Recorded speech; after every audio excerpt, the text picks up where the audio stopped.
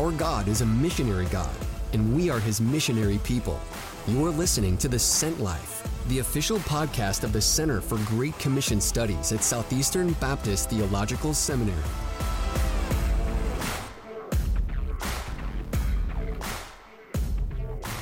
Hello and welcome to this special edition series from the Four Corners, Sent Life Stories of the Global Church.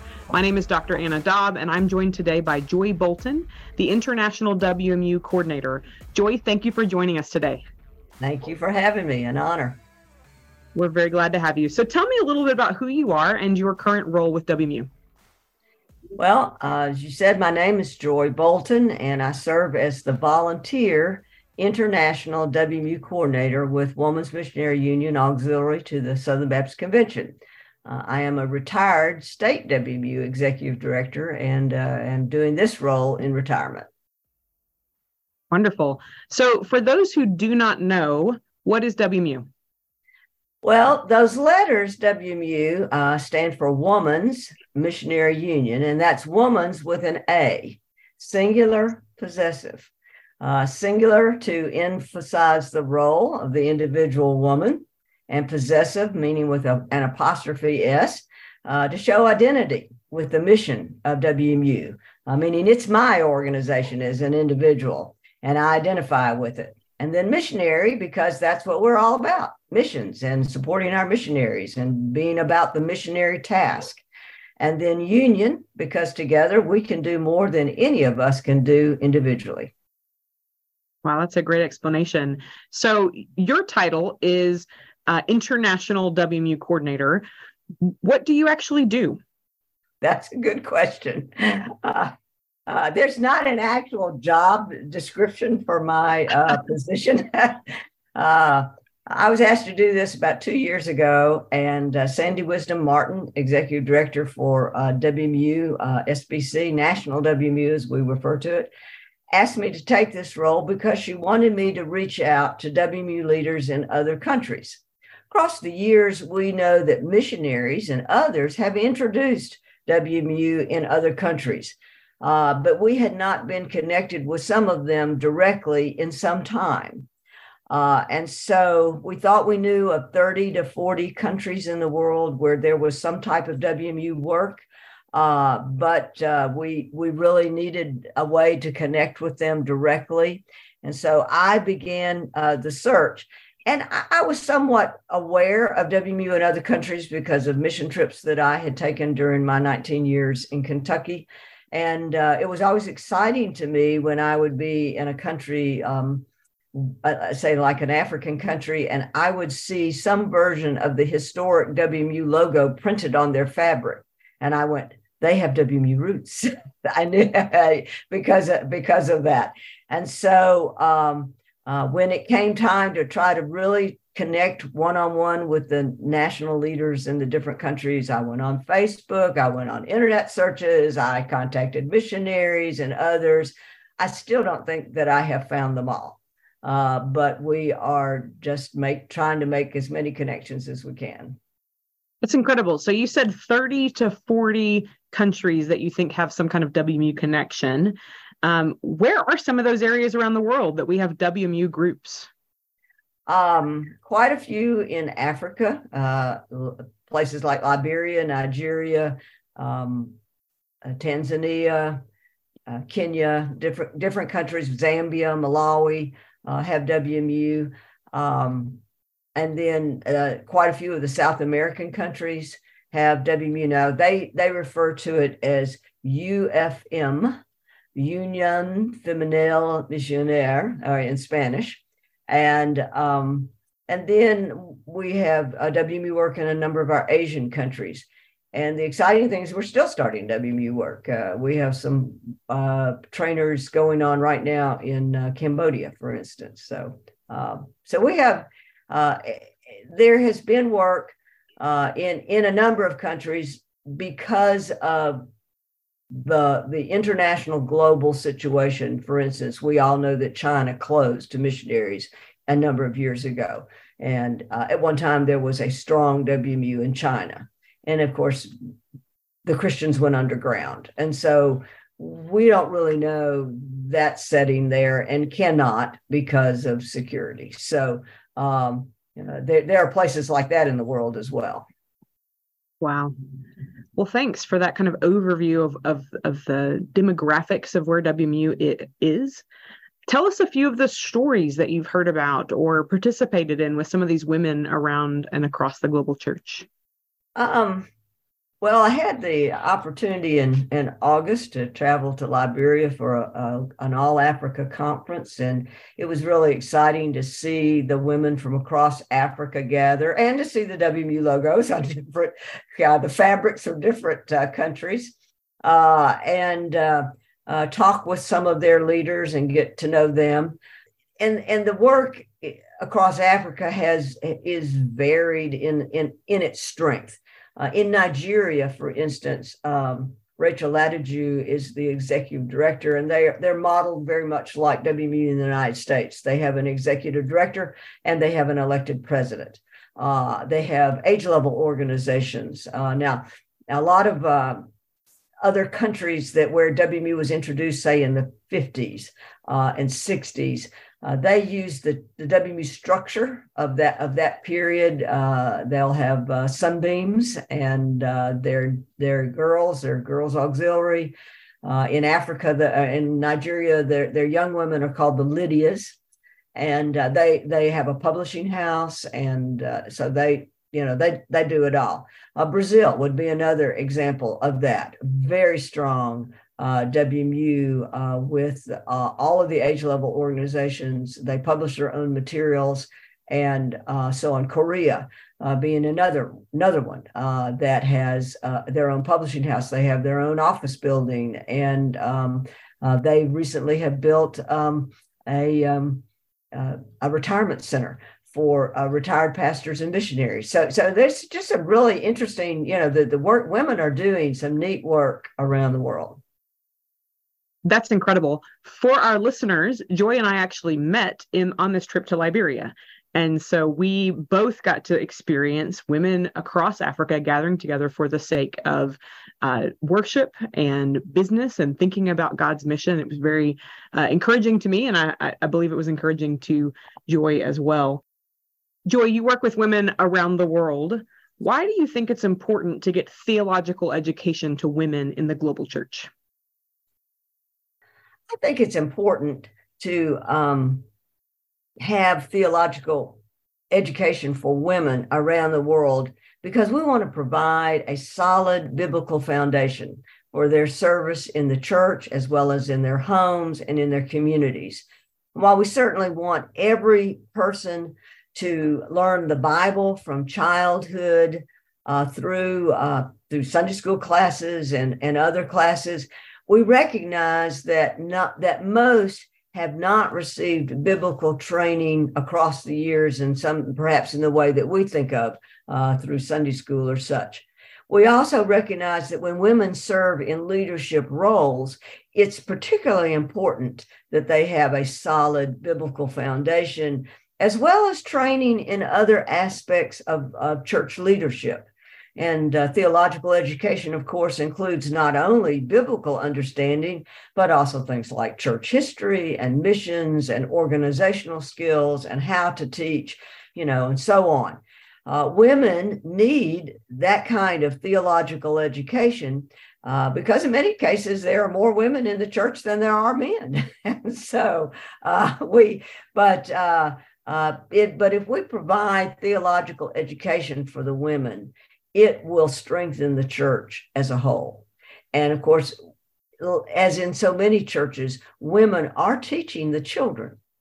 And so if the women are solid, and then they pass on a solid foundation to the children, that will have repercussions for years to come. Amen. The way that I always put it when I'm talking about what I do here at Global Theological Initiatives, I say a healthy global church requires women who also know how to handle the word of truth. And I think that's incredibly important. And it's part of the reason that I'm doing what I do here at Global Theological Initiatives. So for our listeners who maybe don't know a lot about my work, I'm the Director of Special Projects and Partnerships here at Global Theological Initiatives. I've got a lot of hats in that directorship, but one of the hats is that I get to think through creative ways to get theological education to women in the global church. And I love what we're doing because I love being able to say, how do we help train the leaders of women's groups around the world?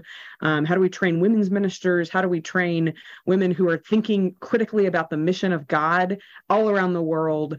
And how do we get to them theological education that is biblically faithful, contextually appropriate, and missionally oriented? Because I think those three are really important. I think we need the solid foundation of the Bible, and everyone in any context needs that. But also there's some contextual nature of the work that's going on around the world. And I, as a woman from the United States, may not be able to give that contextual expertise for these places that I've never worked or served. So I love the fact that we're helping these women think through not only theological education that's biblical, but how do you actually communicate that to your people and teach your people? Teach the women in your groups, teach the children that you're working with. How do you teach them in a way that makes sense to them? And that can be anything from oral strategies to thinking about how do we get theological education into the homes, because women sometimes can't leave the homes. And so we're trying to think creatively about how do we get this theological education to women, but then also this missional aspect, this missional orientation, which one of the things that I think is great about these WMU groups around the world is that many of them love the mission of God. And so we're not having to talk them into the mission of God. We're trying to help. Yeah, they've already got that love. We're trying to help them have a better understanding of the Bible, and maybe think through how to talk about it contextually. But they already love God's mission. They already love what he's doing around the world. So, Joy, would you add anything? I know that you have only heard about GTI through me, but would you add anything about your thoughts about global theological initiatives and some of the ways that we might be working with women around the world? Well, I think it's important to understand the networks of the women in every country. And those networks can vary. You mentioned cultural context, okay? And that certainly has an impact on how they go about networking. But knowing how the women in a particular place are organized will enhance the delivery system. And we learned a lot about that when we were together in Liberia, as we observed their work together. And so while online education is growing, there are still places in the world without reliable internet, but where cell phones abound. In one country that I'm not going to name due to security, the women organized training and sharing prayer times with their cell phones during COVID. They had cell service, but they did not have internet or Wi-Fi.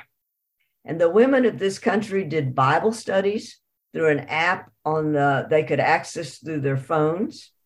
And our Baptist missionaries helped by providing phone cards. Now, for our folks in the United States, you may not know about a phone card, but overseas, you go to a little kiosk and you pay some money for a phone card, and then you enter that, and that buys you time on your phone on that network. And so by giving them phone cards, so they could have more time on their phones, then they could participate in these groups through their cell phones. We also need to inquire about gaps in what they are able to provide. I mean, you've already mentioned, that in places they're doing a lot of things. Our Baptist sisters are deeply committed women, and many have some good training and leadership skills. And there's no need for us to duplicate what they can do. But if there are specific needs, then that is a place for us to partner with them. And also I have a story I would like to tell that kind of illustrates coming alongside, not to replicate, to do something different, but actually just to come alongside and encourage them what they were already doing. So, you good with that? Can I tell that story? Yeah, that's what I was about to jump in. Sorry, I was unmuting. Yeah, I look forward to it. Tell us the story. Okay. Well, it's kind of a long story. You may need You can edit it as you need to. Okay. Perfect. All right. I'll tell you a WMU story that stretches over a number of years and countries. I was the executive director of Kentucky WMU for 19 years, 1999 to 2018. And during those years, I often led mission trips. Most of the trips that I led came in response to a request from a missionary to bring a team, usually of women, although I did a few co-ed teams, to do things like prayer walking, women's trainings, retreats, children's activities, and so on.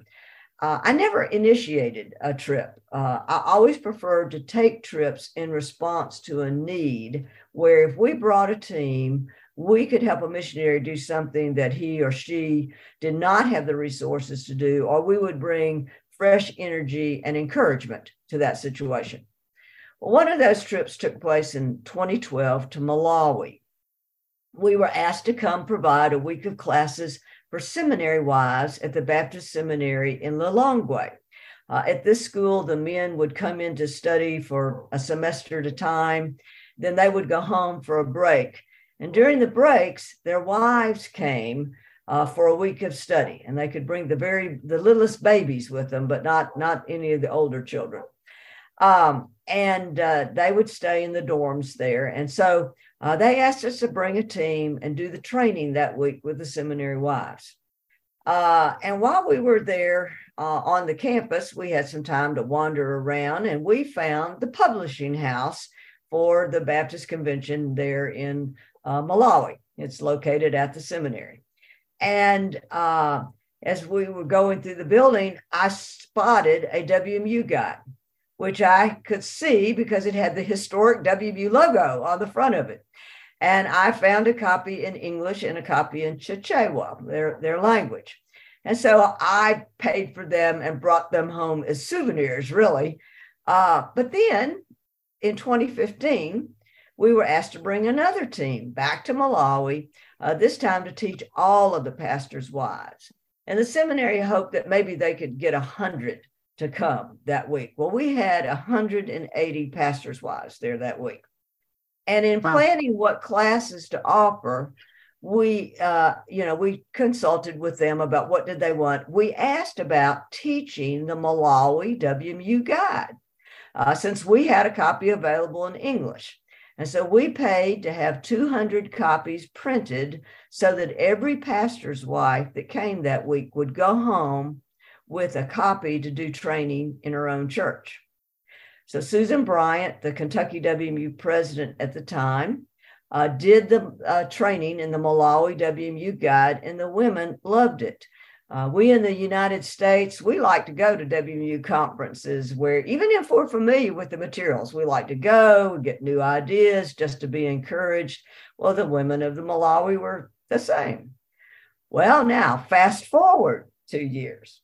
Kentucky WMU was asked to send a team to Swaziland, now Eswatini, to do training with the women and do children's camps.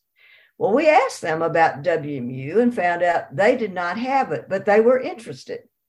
And so we said we would like to introduce WMU there. And Barbara Myers, a retired IMB missionary whose husband was actually going with our team, translated the Malawi WMU guide into Siswati. And once again, Susan Bryant went on this trip and taught the guide in Swaziland. And she taught a group of about 8 women, what they called their women's committee. Well, then the next year, another group from Kentucky went, and a member of our Kentucky WMU executive board took 200 copies of it with her, and they taught the WMU guide all over Swaziland with the women. And I am still connected with those leaders from Swaziland, even all these years later, through International WMU. Well, after I took this role of International WMU coordinator, I realized that there were a lot of places that needed help with some sort of a WMU guidebook. Not everything in our materials from the United States necessarily makes a great transition overseas, because, again, cultural differences. And the reason, so I took the Malawi WMU guide and made it into an international WMU guide. I kind of took out some of the Malawi kind of references and stuff. And the reason I used their guide is that it applies the basic principles of WMU work, which, are learn about missions and pray for missions and give to missions and do missions, tell others about Jesus, along with a couple of more objectives that relate to being a Christian woman. I'm really convinced after studying their guide that when WMU was introduced in some countries, the missionaries felt the need to train the women in what it meant to be a Christian woman, as well as to be a Christian woman, a Christian wife, a Christian mother, as well as how to be a witness for Christ and how to support the work of their churches and missions. And so that kind of approach is still needed in a lot of places where women are coming to faith in Christ and they need discipleship as well as the challenge to be about the Great Commission. Well, fast forward to 2022. I was asked to train women in Thailand, where we have a world-class site about how to start WMU. So I did that over Zoom using the International WMU Guide that I first developed from the WMU Guide in Malawi. So that's, that just to me is a story of the influence across years and countries. And it all, of course, still goes back to those basics of learn, pray, give, go that have been introduced by WMU leaders around the world. But it also was culturally appropriate in that setting. And I think that's an important piece. Sure. Well, great. Thanks for sharing. And thank you for joining us today, Joy. To our listeners, if you found this helpful, please make sure to share this episode. If you have any questions, shoot us an email at gti@sebts.edu, sebts.edu, or find the CGCS on social media. You can also find out more information about the WMU by checking out their website at wmu.com. We will see you next time. Thanks.